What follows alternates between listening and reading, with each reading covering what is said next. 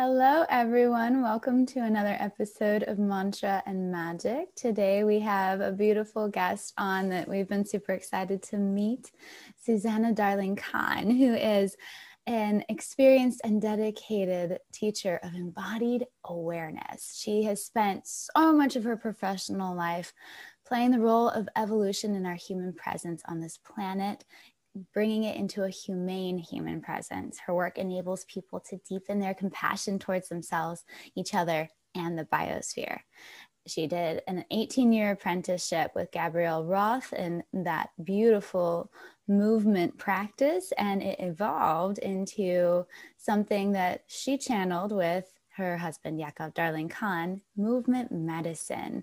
And it is transformational, 100%. Having gotten the chance to practice it a little bit myself, I know it says that it's an embodied practice, and most people don't know what that means, but it's bringing the spirituality into your physical form in a way that not many other teachers are offering right now. And I am so excited to have her here to talk about all of these embodied listening skills that she's bringing to thousands of people around the world with her course, Embodied Listening, and what it's been like to move through those 3 decades with a partner, because not many people know what that experience is like either, and being a mother and the spirituality and depth that comes from that life choice, from walking as a person who's taking care of another small human. So thank you so much, Susannah, for joining us on the show today. Thank you. Thank you so much. I'm really happy to be here and hope I can contribute something to you who are listening that is useful in your life. Because right now I think we could all do with some support. It's a challenging time. If we want to just go ahead and dive in, I'm very grateful to you for being able to join us, especially since we have such a wonky time difference, Susannah. You and your husband have both had backgrounds in shamanic practices, is kind of where you started off, is from my understanding of your practice, whether that's through dance or through I guess the Western term would be scrying. When it comes to like traveling in the spirit realm, what can you say in regards to your path, your journey? The very, very simple and very strong injunction, which is the thing that stays with me as like a guiding principle in my life, is as above, so below. So like that, which means, as I understand it, if you have a vision or an idea or an ideal, it doesn't mean nothing unless you ground it, unless you walk your talk, basically. And that everything in terms of life and how we are with our children, for instance, how we do our business, how we orientate with money and politics, and everything has to align up with our vision, which for me is always about the stars. I feel I get so much guidance from the as above, from the stellar beings up there. And then it's about grounding it in practical day-to-day life and aligning, which brings us back to body, heart, and mind. We'll talk about that in a moment. But as you were speaking also about me and Yaakov and having been together for these, oh my goodness, it is actually 34 years since we met, which is a little bit shocking. It's probably since before you were born, I imagine, Amy. Don't know about you, Jeff. But we met through, in a way, through Starhawk. Do you know Starhawk's work? Love her, yes. Yeah. Spiral Dance and the Fifth Sacred Thing, which is one of the kind of classic books of our life, in terms of a kind of guidebook or inspiration to wake up and bring political action and activism together with spirituality as well. And that's the same thing, that as above, so below. But I won't go into the story now unless you think it's useful. But Yaakov and I met through, we wouldn't have met without Starhawk. She brought our 2 circles together in London, and that was that, really. That's so fantastic. I mean, I'd be happy to hear it. And I think I've had a lot of people who are clients, whether it's reading tarot for them or astrology for them, who say, do you see my partner? Do you see the beloved coming to me? And I'm like, well, Do you? Yeah. I feel like so many of us have wanted it so badly, have wanted that walk of partnership, or what you two are doing with this, or at least what I perceive you doing with being able to be fully independent, autonomous, beautiful, whole selves walking in partnership, because that doesn't happen frequently. Usually it's really beautiful codependency where they can't move without the other. And to see that and to witness that, what a wonderful example. And like, how do you hold that in your relationships? How do you hold each other accountable to stay that way and to not fall into the codependency? That's a good question. Wow. So there's, in what you were saying there was kind of, as I heard it, there were two threads. I just want to check which one you want me to go with. And one was about that, when there's that longing, like, do you see my partner? That initial thing of how did it happen? How did that window open? There's that bit, and then there's the ongoing work. Or can you do both? Can you start with sure, how you witnessed each other, and then how you move through it now? Yeah. When we met, I was 23.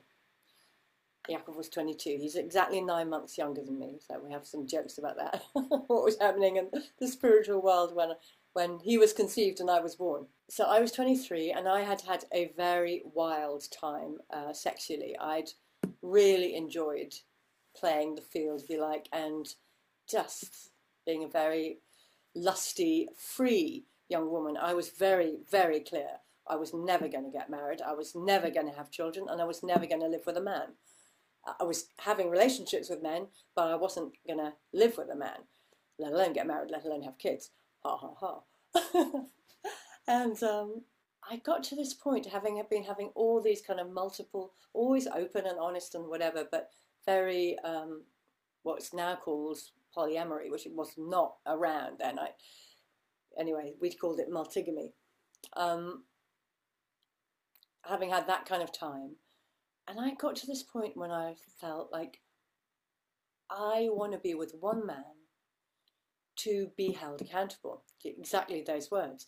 To be all of myself with one man, to support him to be all of himself with all of me, and to kind of integrate all my different selves rather than being this part of me with him and this part of me with him and this part of me with her, and just like to be whole.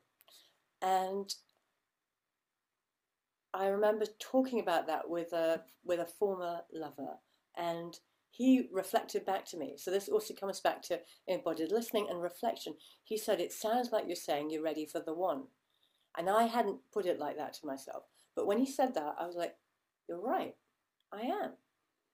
So I said to the Great Spirit, okay, I'm ready. Bring him on. And I stopped I let all my lovers know that's, thank you very much, end of story. And 2 weeks later, Yakov was in the garden of the women's squat. Do you know what squat is in America? It's something that used to happen a lot in Europe, still does a little bit, where there's an empty house and you kind of invade it and you take care of it until the owners are ready to do something with it. And it used to be legal, not illegal, but legal. Really? You were actually maintaining the property. Okay. So there was a whole, in northeast London where I used to live, there was a whole community of radical alternative squatters. So I lived in a women's squat, and we looked after this house, and that was owned by the council. There we were. So Yakov was in the garden of this squat where there happened to be lots of roses and rose bushes and flowers. And he was in a peace meeting, and I was indoors revising for my finals in anthropology, which I was studying. And I felt like going outside for a breath of fresh air. And we saw each other through the rose bushes. And it was not love at first sight, but it was recognition. We both had this like, oh, I know you. I've met you before. Like, have we? And we tried to work it out, and we realized that as far as we know, we hadn't met before. But it was like a soul recognition. And then he went on with his meeting, and I went indoors. Then at the end of the evening, we we sang together. I got my guitar out and we were singing together in the garden, which we didn't do again for 20 years. It's really weird. It was right there at the beginning, music. And then we had a hug at the end of that evening before he left. And for me, it was just like a jigsaw piece meeting the other jig, just like clunk. And I thought, oh, this is it. And then he was still in a relationship with somebody else that had an end date, and he was being very honorable with that. That was a whole nother story, but they had this clear end date, which was several months to come in the future. And then my whole spiritual practice then was, if I'm going to be with this man, it has to be absolutely clean and free. So I kept just basically saying, whatever is in the highest interest of our souls, let it be so. I am trying to let go of my attachment to this. And we had several months then of not seeing each other and sending each other letters and just having, in a way, an old-fashioned courtship. And I remember sitting under a full moon on a mountain in the Lake District, which is very beautiful, a bit like Boulder, Colorado, that sort of thing, but on a smaller scale in the UK, and really recognizing I need to just keep cleaning and letting go of any strings I might be putting out there. That was really important, that if he came to me, it was absolutely free. It's like I work now with my horses. If they come to work with me, they are free to leave. They're not imprisoned. They're not, it's a voluntary choice. And I think it's so important. I was incredibly lucky as well. 2 weeks after having that thing, he was there. I don't understand what made that happen for me. And I know other women who are absolutely gorgeous on every level and who have been praying for their man for years.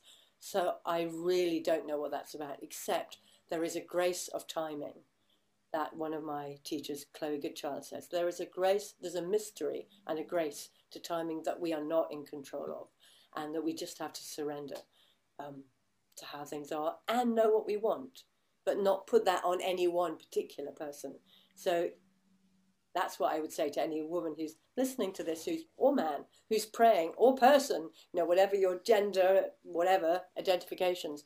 If you're praying for the partner, for the one, yes, pray, know what you want and ask for it. Ask the Great Spirit for that. But don't hang that on any one particular person. But I think ask what you want. I'll So there we go. That was my answer to that one. That's good. Obviously, we are all a work in progress, right? That's definitely something that we all kind of have to deal with. And I think for me, especially, like wanting to be perfect and finding a relationship was kind of like, I'm going to put it off and put it off and put it off. I definitely did that in my early 20s. And then I ended up getting married, not ready, in my late 20s. Went through a couple of relationships in my 30s, and then met my partner when I was in my late 30s, and I still don't feel like I was ready, but I was ready for her. So when it comes to still being able to let go of perfectionism with ourselves and going into a relationship where you are showing up completely imperfect, can you speak to that when it comes to like being able to work with that where maybe you don't have a partner who is as patient as you would hope that they would be? Wow. Yeah. Thank you. I'm just really stunned by what you said right at the end about patience, because that is definitely a theme for me and Yakov, has been that very particular theme. So the question you're asking, I think, is about perfection and imperfection. I have a little saying that we are imperfectly perfect, or we are perfectly imperfect. And the path of relationship that we are living it's not about being perfect, it's about being real. And through being real and building the trust through which we can open the doors to revealing the naked beauty and flaws or fears or wounds of our own souls, of our own beings, of our own hearts. That is where the healing is, and the beauty and the love that continues to amaze us over these 3 decades. Because as you say, there are very few examples of long-term relationship which is not resignation or putting up with or running off, but actually staying with and going on growing together. So it is very much about embracing the imperfection in ourselves and each other, and at the same time working at that edge, just like with yoga, like working the edge and not over pushing, because there was a long time when we were really clear, both Yakov and myself, that his impatience with me was an issue.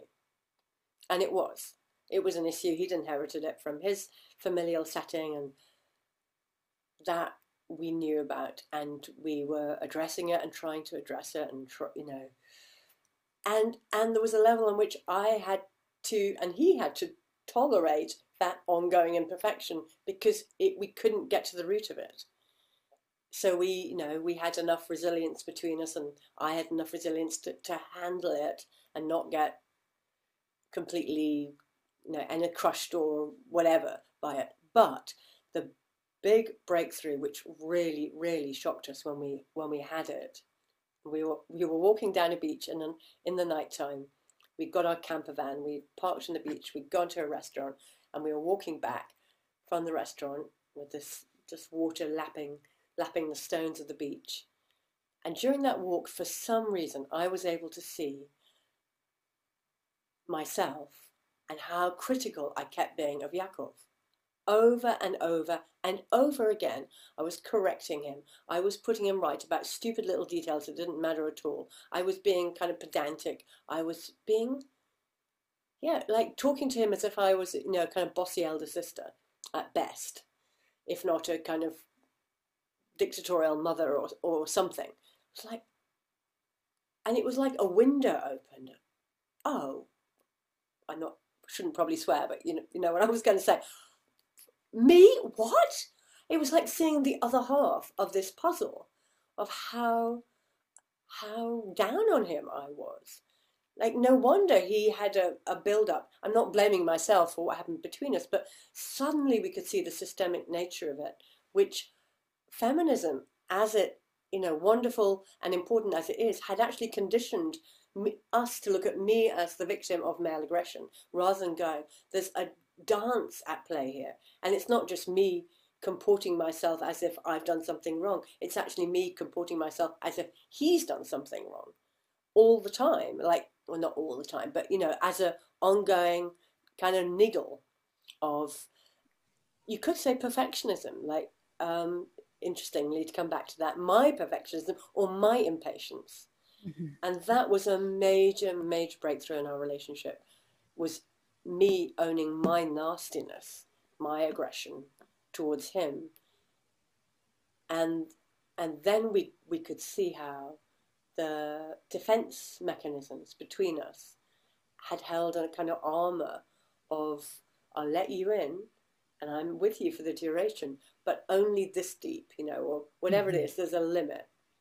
And I'm sure there still is, but it's gone way back. But what I've gone through the menopause, particularly, of really, really allowing myself to surrender to my need to be supported by his strength as I go through that major initiation that is not talked about nearly enough, along with motherhood and birth and all that we'll get to.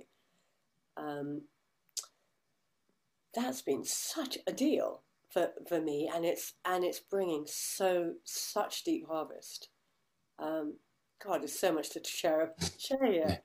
But anyway, guide me. What do you want to know now? We need to have a 3-hour show, apparently. Well, I'm going to let Amy go back, but I do want to follow up just by saying, I know it's always a journey. We all have a lot that it's always, like I said, we're all a work in progress.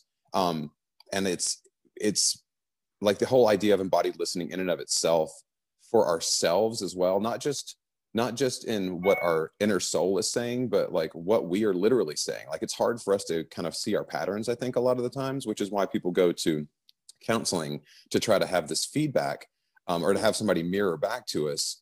And it just, that seems like so often it takes a long time to find the right counselor. And then that can still take, years for you to actually have a breakthrough. So having somebody that you're constantly living with, whether it is a partner or a kid, which is something that Amy and I have definitely discussed before too, having a little one in the house who goes, why did you just do that? And then you're like, oh my God, you don't even realize some of your habits a lot of the times. Absolutely. Yeah. I think it was in Jaguar in the Body, Butterfly in the Heart, that he said one of your guys's questions for Gabrielle when you were apprenticing with her was like, we're considering having a child. And she's like, get ready for a Buddhist Zen master to live with you. I thought that's so perfect, because they are, like, I used to joke and call him my little baby Buddha because he was so fat, my first son. And his name's Blue. So he's like the blue Buddha.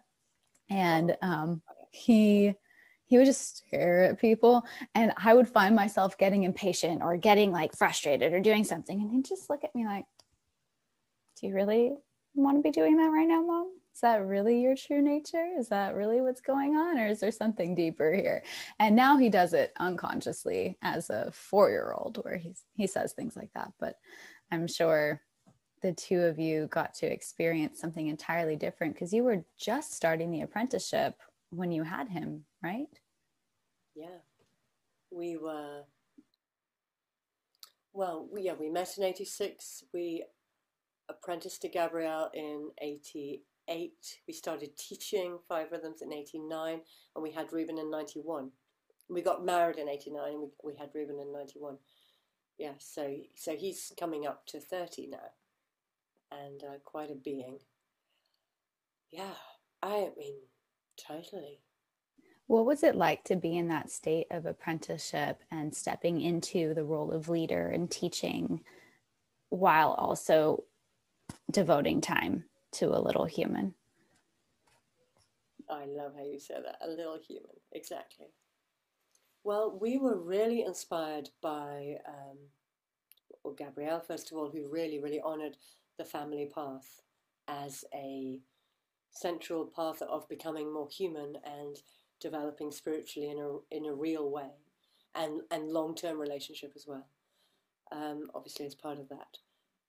And also we were very inspired by a book called The Continuum Concept. I don't know if you know that, by Jean Lidloff, who had gone on a diamond hunting expedition in the Amazon, had a canoe accident and got lost her crewmates, and ended up being taken care of by an Amazonian tribe who were living, again, it's funny, isn't it? This theme keeps coming up of the Amazonian peoples, indigenous peoples.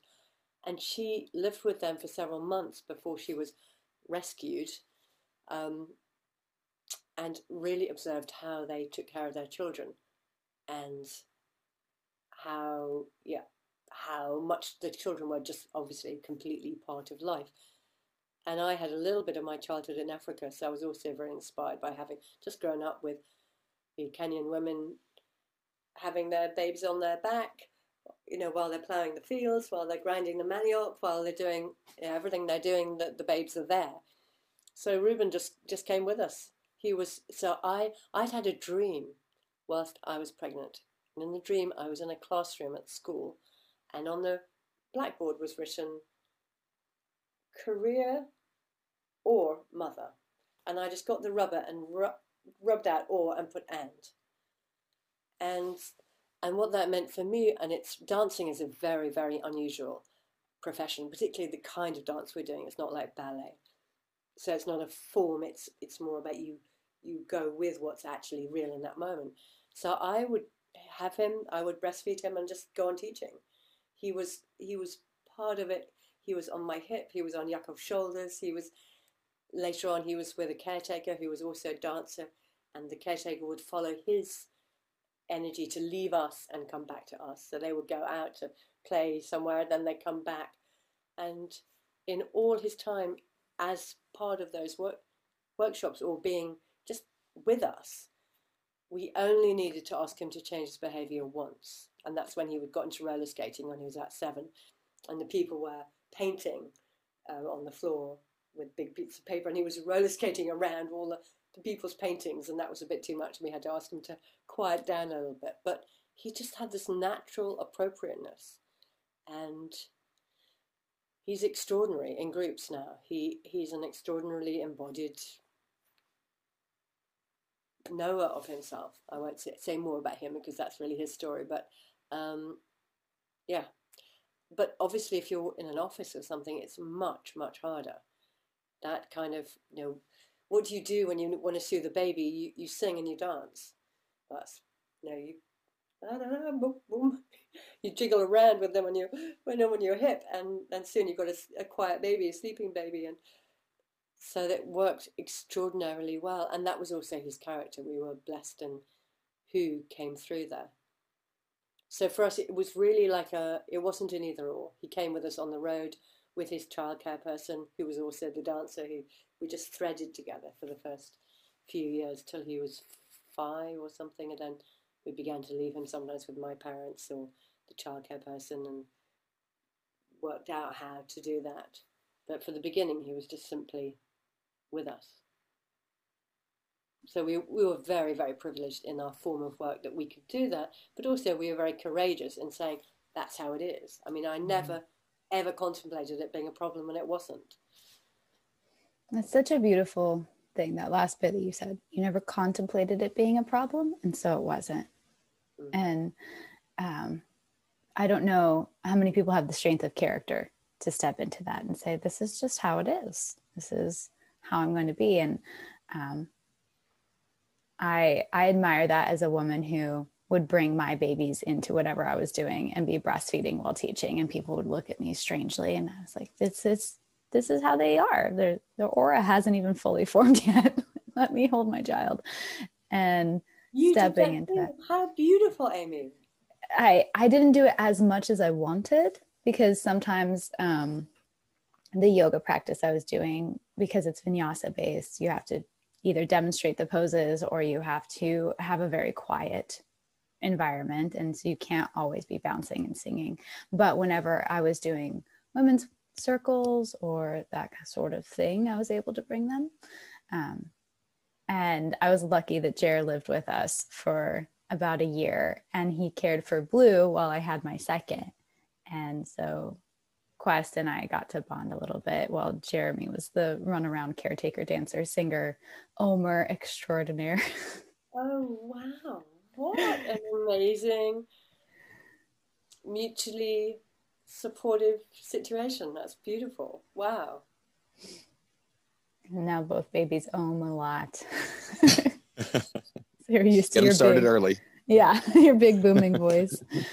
But I think you're 100% spot on, Susannah, with the privilege of that and recognizing that for every one of us who's been able to step into whatever it is we're teaching or sharing or leading with a child on our hip, because we aren't sitting down at a computer for 8 hours.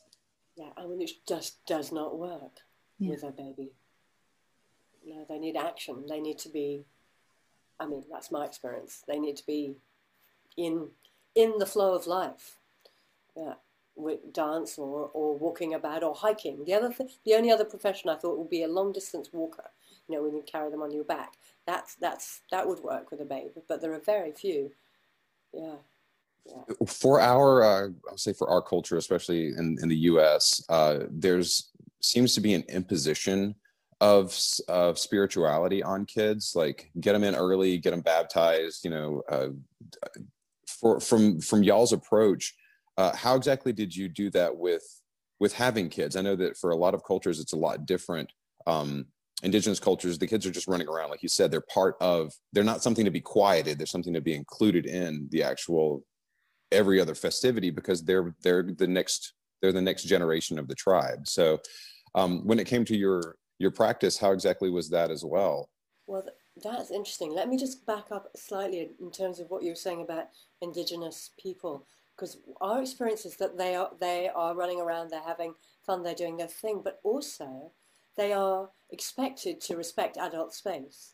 So when the adults are having a meeting, they are expected to be quiet and to really respect that this is what's happening. If you want to make a noise, go over there. There's lots of jungle, you know, there's lots of... And Nelson Mandela says the same thing in his biography, his autobiography, that they don't understand, he and his people don't understand why we are so over-tolerant of our children being inappropriate in adult spaces. So we just did this, and maybe this answers the second bit of your question, you can tell me. We followed what Jean Lidloff writes about in the continuum concept, that if the child is being inappropriate, that's just in terms of what the adults need to do. Now, so we're having a serious conversation, or say we're meditating and we do need quiet. And you know, babies' sounds, particularly if they're distressed, can be very difficult in that moment. So it wasn't like include everything, everything goes, everything's fine. It wasn't like that at all. It was just like if that happened, we would recognize he needs to make a noise, the people need to be quiet. So either I or Yakov or the childcare person would take him outside with no reprimand at all. It's just that the needs are different right now. And we would call them the people. The people are being quiet, so we're going outside. And then when you're ready, when you've done whatever needs to happen here, then we'll go back in. And it was really without admonishment, but with clarity. These two things don't go together. And what happened incredibly fast was he wanted to be with the people.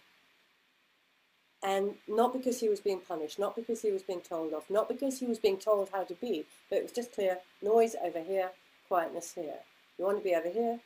And then it was like he got it through a kind of just picking up the vibe, really.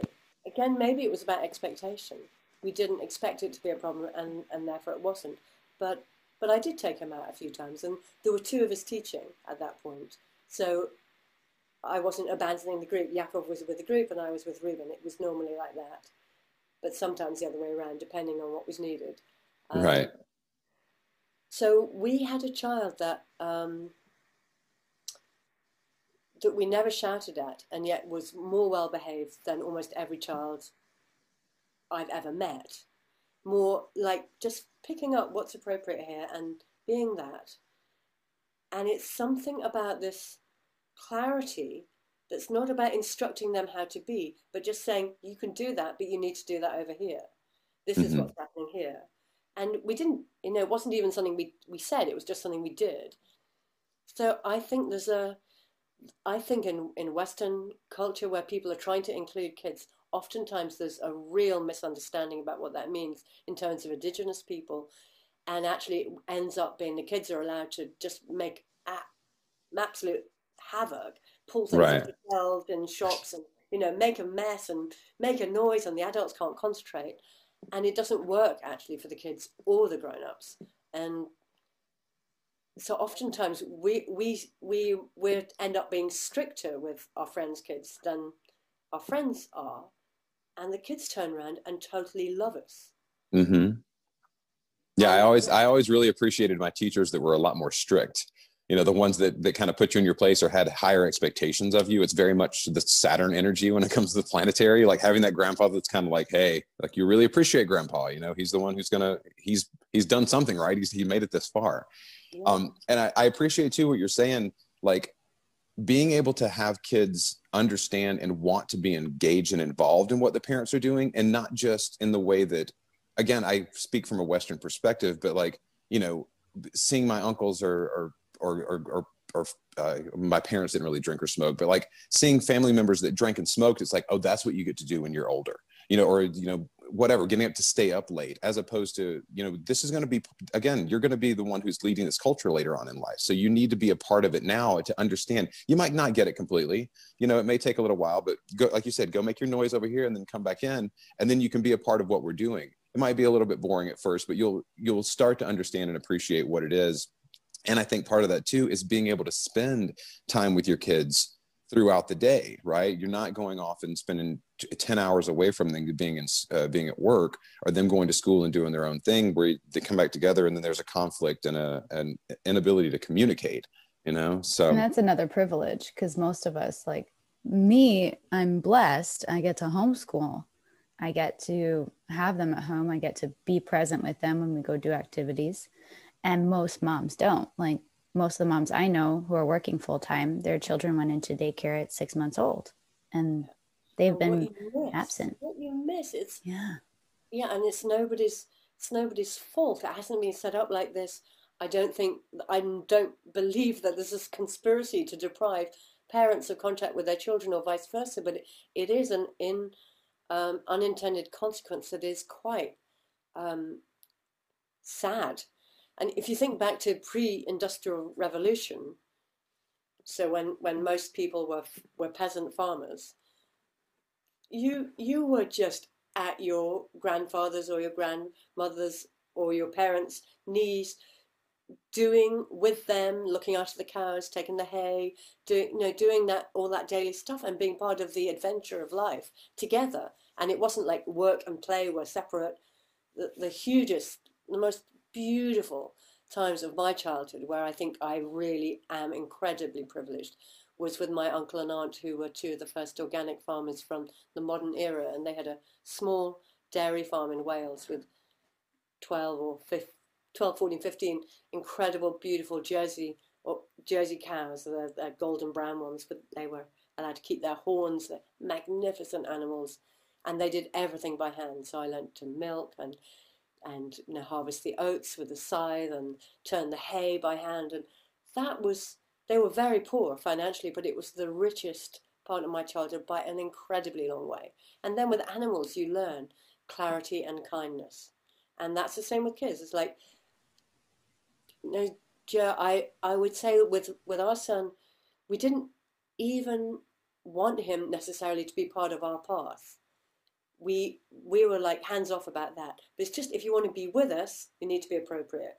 Just geographically, when we're doing this, this is a quiet space, and there is where you make noise. And it's really surprised us that he's come into doing something very much in resonance with what we're doing. Yeah. I want to go back. Oh, go ahead. Go. I was gonna say, I want to go back to something that you said. Oh, like you mentioned it very briefly, and I don't know if many people would know it about you, but the horses. So did the letting the animals come to you begin with your aunt and uncle? Was it something from early childhood, or was it something that you just sort of have kindled in adulthood? That's a beautiful question. Thank you, Amy. Wow. So yeah, it was really my uncle and aunt and those cows and their dog that I used to lie with. Just she used to lie in the in the out in the kind of hallway, and I just go as a little girl and just lie down with her and just be next to this other being, and the cows, and learning. My aunt was really, really good at teaching how to touch. How do you touch a cow so you're not a fly? She used to say, you're touching her so gently. Look at her skin, it's going like that, because she thinks you're you're a fly. Just put your hand firmly, and then she knows where you are. And then talk to her so she knows where you are when you move around her. And it's such good training for massage or anything about body work. It's like, I'm here. I'm not fussing around.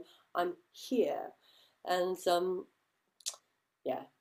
So my work with my Exmoor ponies came out of that, and it's really about land, about landing with land, and tending land and being tended by the land.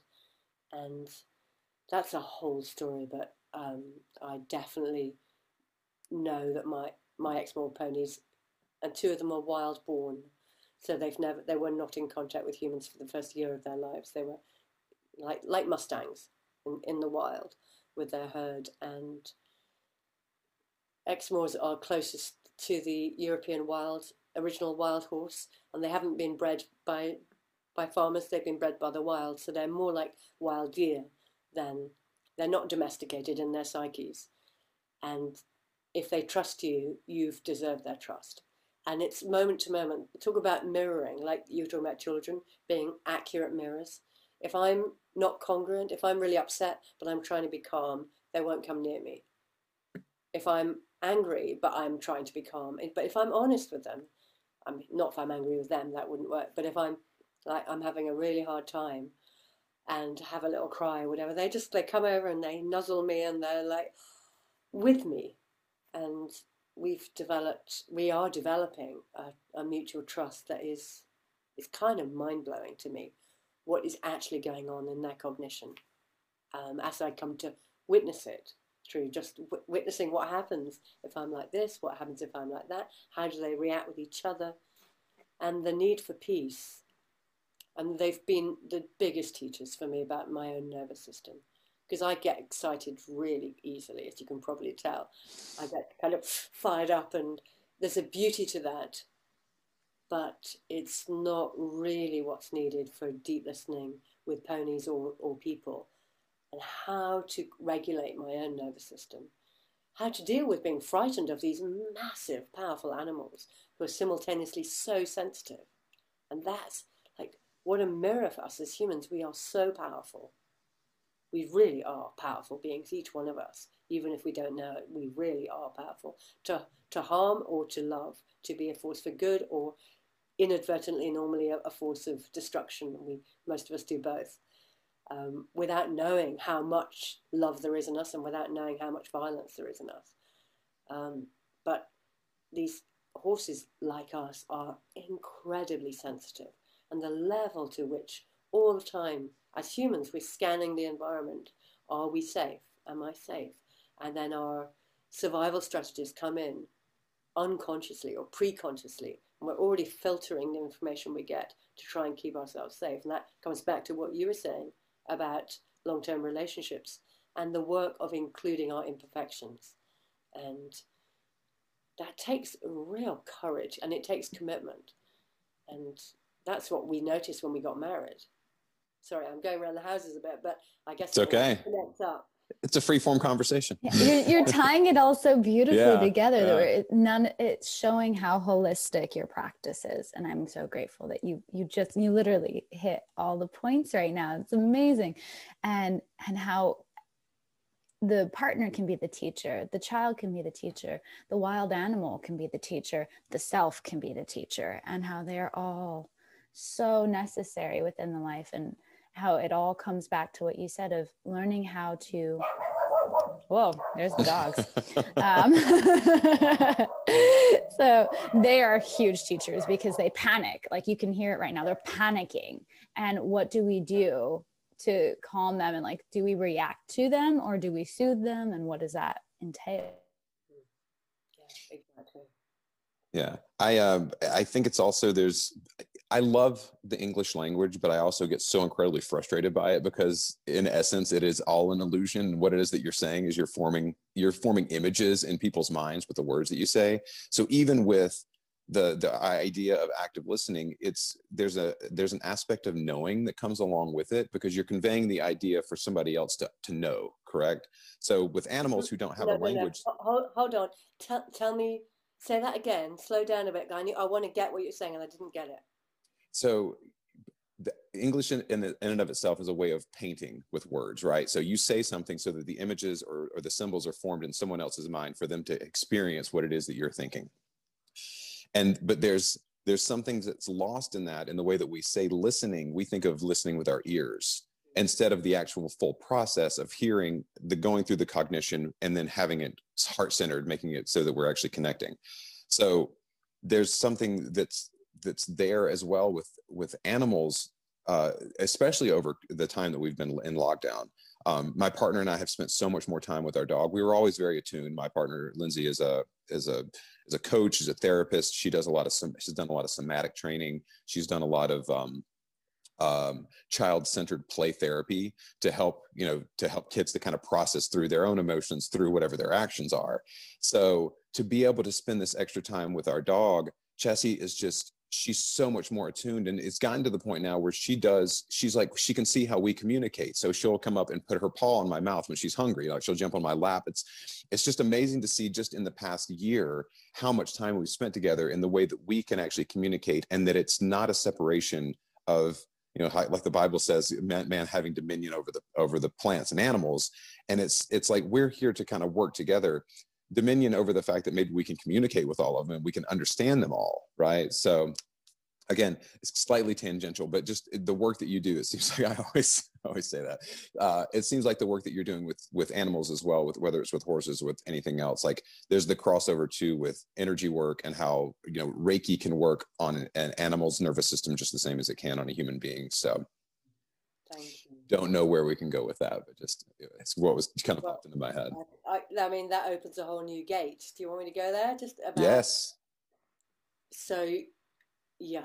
So, as we know, when we're communicating, language is only a tiny percentage of the information that is passed between us. So, what in embodied listening, what I talk about, whether we're listening to a horse or a dog or another human being, whether we're on Zoom or in the room together, is that you listen with your whole body, and that's the body and the heart and the mind. So the ears are there, and it's very important to understand the words and to understand that I might understand the words, but I might make a different meaning from the words than the meaning you meant.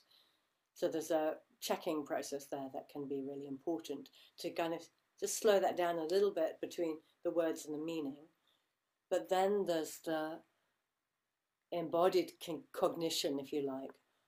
And if we are paying attention to what neuroscientists call our interoception, so it's different from, it's not introspection, which is thinking inside or reflecting inside, but interoception, which means our awareness of our kinesthetic sensory feelings, not emotional feelings, but physical feelings from the skin inwards. And once we start paying attention to that, it actually draws us into what I call the resonance of the body wand, if you like. It's like a diagnostic tool, not necessarily for what's going on in the other person, but what's going on between us. And that's one of the most magical things, which I'm very pleased to be able to use that word in this context, about embodied listening. When we start really paying attention to what's happening in our bodies, even if it doesn't seem related when the other person is speaking, we're opening a doorway to a whole another level of wisdom or awareness of what's happening in the field. And it's, say, for example, when I'm listening to you, I get a really incredible feeling of opening in my chest, and like a, sometimes metaphors are useful. What does that feel like? Oh, it feels like a bouquet of flowers flowering through my ribs. Like, what's going on? And if I tell you that and you go, well, actually, I haven't been telling you, but we're planning to get married, or, like something like that. That's often happens. Or if I feel a clutching in my guts. What's going on here? What's beautiful about it is that it's just information. It doesn't have to be evaluative. I don't have to understand it. But if I can find a way either to acknowledge it to myself, and because it's not every conversation it's appropriate to go, oh, that's interesting. As you're speaking, I'm feeling a kind of weird gripping in my belly. But sometimes it is. But anyway, it's information. And it might be I had something, funny to eat for breakfast. So it's very important not to think that it's always about the other, or it's always about something between us. It might be just my, something odd that I ate. But often there's a clue there. It opens other doors for the heart. And we once did this thing. We did a couples course. Jakob and I teach couples work every now and again. And with this particular course a few years ago, we had 2 modules, and then in the middle we did a Zoom with each couple, just the 2 of us and the 2 of them. And we found that when a couple would talk, we were basically coaching communication between the couple.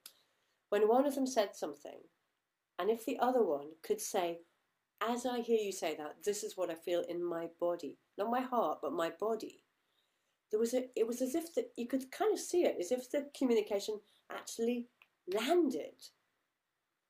And there was something beautifully non-evaluative about it. It wasn't even, it makes me feel happy, it makes me feel sad. It gives me this feeling in my body when you say that. It's like, oh, it landed with you. And it's funny, this thing about land and body. I always think of our bodies are allotment, and it's like our allotment of land. This is my land. This is my terroir, to use a French word, my territory. This is my bit of earth to look after whilst I'm here, and that also looks after me. Yeah. So I've kind of come to a full stop right now, but that's all right. Well, I think that's it's interesting too, just from a magical perspective. We think of water as being emotion, and it's always constantly moving. Sometimes it's settled and it seems like it's deep. Thought is air, so it's always up in this. And then literally, I feel like what you're saying too, from a somatic standpoint, it is the combination of all those things where it does finally get cemented. It becomes firm into the physical form. So that's like that. And earth is just as magic as all of the other things are. We spend a lot of time thinking like the ethereal is more important than the actual grounded aspect. But I think that's true too, that like literally we think of feeling as being watery or emotional. And when you feel something and you know it, like when those two things can go hand in hand, it doesn't always happen. You may be feeling something and it feels like a dysregulation, or you may think something and you may be thinking dysregulated, but when you feel it and you know it and they come together, then it's really that you've achieved whatever the goal is of communicating the thing or integrating whatever the aspect is that you're trying to process. And there's the thinking at the conceptual level of articulating it as an image or in words. Then this is the way I see it, the emotion of it, which for me would be fire or water or fire. There's the more passionate kind of feelings, right, and the more watery kind of feelings, and they that's like two aspects in a very simple map. And then there's, as you say, there's the earth of the body, which, yeah, I think if we start thinking that the ethereal is more important than the manifest, we are in big trouble. Mm-hmm. I mean, it's not that we're in big trouble, we're just impotent. It's like, where do you want to go with that? Like, do we want heaven on earth, or do we want heaven somewhere else? If you want right. heaven on earth, you have to focus on the roots as well as the branches. Like, a tree has equal roots to branches. And unless we get that the physical manifest, like how we are with economics, or how we include the people that have less money, or how we take care of all of us on earth, including the plants and the animals and all of our humans, our family, we can't build what this could be until we really take care of basics, but in alliance with the ethereal visionary. It's like, and that happens through the heart and the body, and I think often the body does get missed out. It's like we get heart, but we forget that heart is rooted in body. How do we know what we're feeling? It's because we can feel our bodies. That's how we know what we're feeling. It's the bringing together of the two polarities too, because materialist reductionists would say that only the physical form is important, and then spiritual woo-woos think that only the spiritual woo-woo stuff is important. And I think, again, that comes back to where it's meeting in heart center, right? It's the combination of the two things. We have to have manifest form to be able to appreciate all of these aspects. So, yeah. A friend of mine always says you can only be as spiritual as you are grounded. Yeah. You can only go as high as you want if you're willing to go as deep.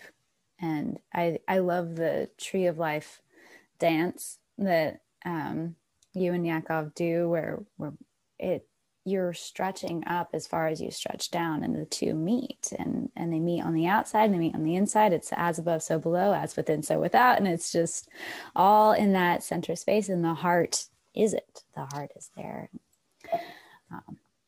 I hate to end this conversation, but we are almost at time, because this has been so lovely. And I feel like my heart is just fallen in love with you, Susannah.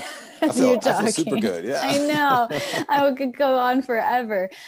Is there anything that you feel like you want to leave people with? We'll put links for sure in the show notes to the embodied listening course and to more information for being able to work with you all. I know Study Hub enrollment has closed, but you'll probably open it.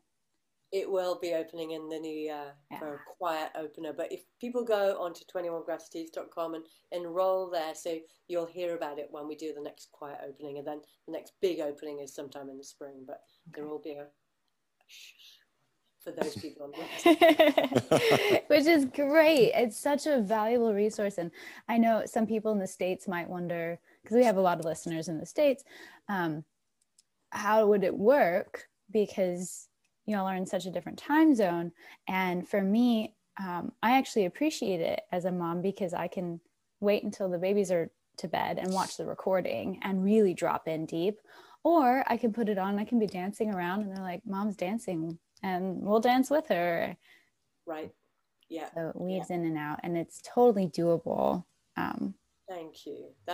Our intention is that it's globally available, and so that's why we move the live class around time-wise so that different people from the Far East and from America can join in live, but it's all recorded and people are doing it from all over the world using the recordings, and it's working really well. So I'm really glad to hear that.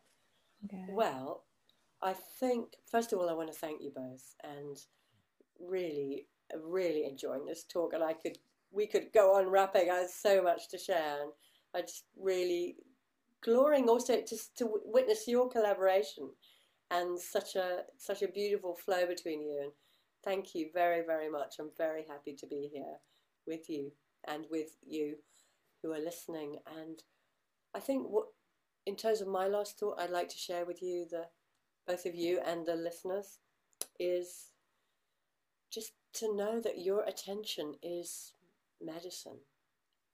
Your attention for yourself, for your own body, for your heart, for your breath, for your vision, for your action, your accountability, your acknowledgement of your imperfection, and taking the steps you can towards showing up as the love that you are in your own particular way is medicine. And in this time of the pandemic, particularly and always, your attention for each other, for the old lady you meet on the street, or in the shop, or on the bus, or on Zoom. When you really look into someone's eyes and say something to them, and I am going to talk about words because in England anyway, we are wearing face masks when we're out. I was in town today and you can't, it was like here, and then your voice is muffled. So I actually speak a lot with my hands, and it's like I'm saying to people, you exist. When I really look in your eyes and affirm you, I love the dress you're wearing today. Something that's warm and appreciative. What we're actually saying on a existential level is you exist, and I acknowledge your existence. And that's what so many of us are missing right now, because there isn't the normal social congregation that there is in normal life. And I think it's very important that we remember and that we give each other that warmth of mutual recognition and mutual upholding, so that we don't go into the other way of getting our dose of oxytocin, is to form an alliance of us against them. That's the other way that you can get that nice warm feeling in your tummy, is to form an us that is acting against the nasty them. And that is toxic, and it's dangerous, and it's happening so deeply right now. This we didn't get to talk about, so I wanted to just boot it in there. And so when you are affirming another person's being, and that they exist and they have goodness in them, even if you disagree with them politically, but they are a being who has a right to be here on this earth and who is here right now. You exist, I see you, I hear you, your voice matters, for example, or whatever it is. We are kind of rolling back from that horrible edge of us and them, which is so pernicious, and I think really is a signal of how desperate we are to have that feeling of connection. So any way you can affirm somebody else and affirm yourself, that you exist, that you matter, that your being makes a difference, I think is medicine for this time. And never, ever pretend that you don't have any power. As Anita Roddick, who started the Body Shop, said, a mosquito tells us through how powerful they are. If you're in a room with a mosquito at night, it's very small, but it's very powerful. Like, all of us make a difference. And if you use the power you've got, whether it's on a 1 or 1,000, it's how you use the power you've got that matters. I think when you face your maker at the end of life, it's going to be what you did with what you had that mattered, not how much you had to begin with and what you did with that. Or, that's slightly muddled myself up there, but you know what I'm saying, is use what you've got and it will grow. Use your power that you do have and it will grow, and use it in accordance to who you really, really, really want to be. And if you reflect on that daily, you can do that with the embodied listening course with yourself, or you can do it just however you want. I'm sure your life will have even more meaning than it already does. And I think that's what we're all longing for ultimately, is to feel the dignity of living a life that has meaning according to us, according to your own soul, your own blueprint, your own sense of what is right and good. And I wish you all courage, all love, all compassion, and all joy in that path. And I'm very happy to be able to share this with you. Thanks to these 2 amazing hosts. And there we go. That was the most beautiful closing. Thank you so much, Susannah. That's all right. Thank you for giving me the chance to communicate. Really, really a blessing. Thank you. All right.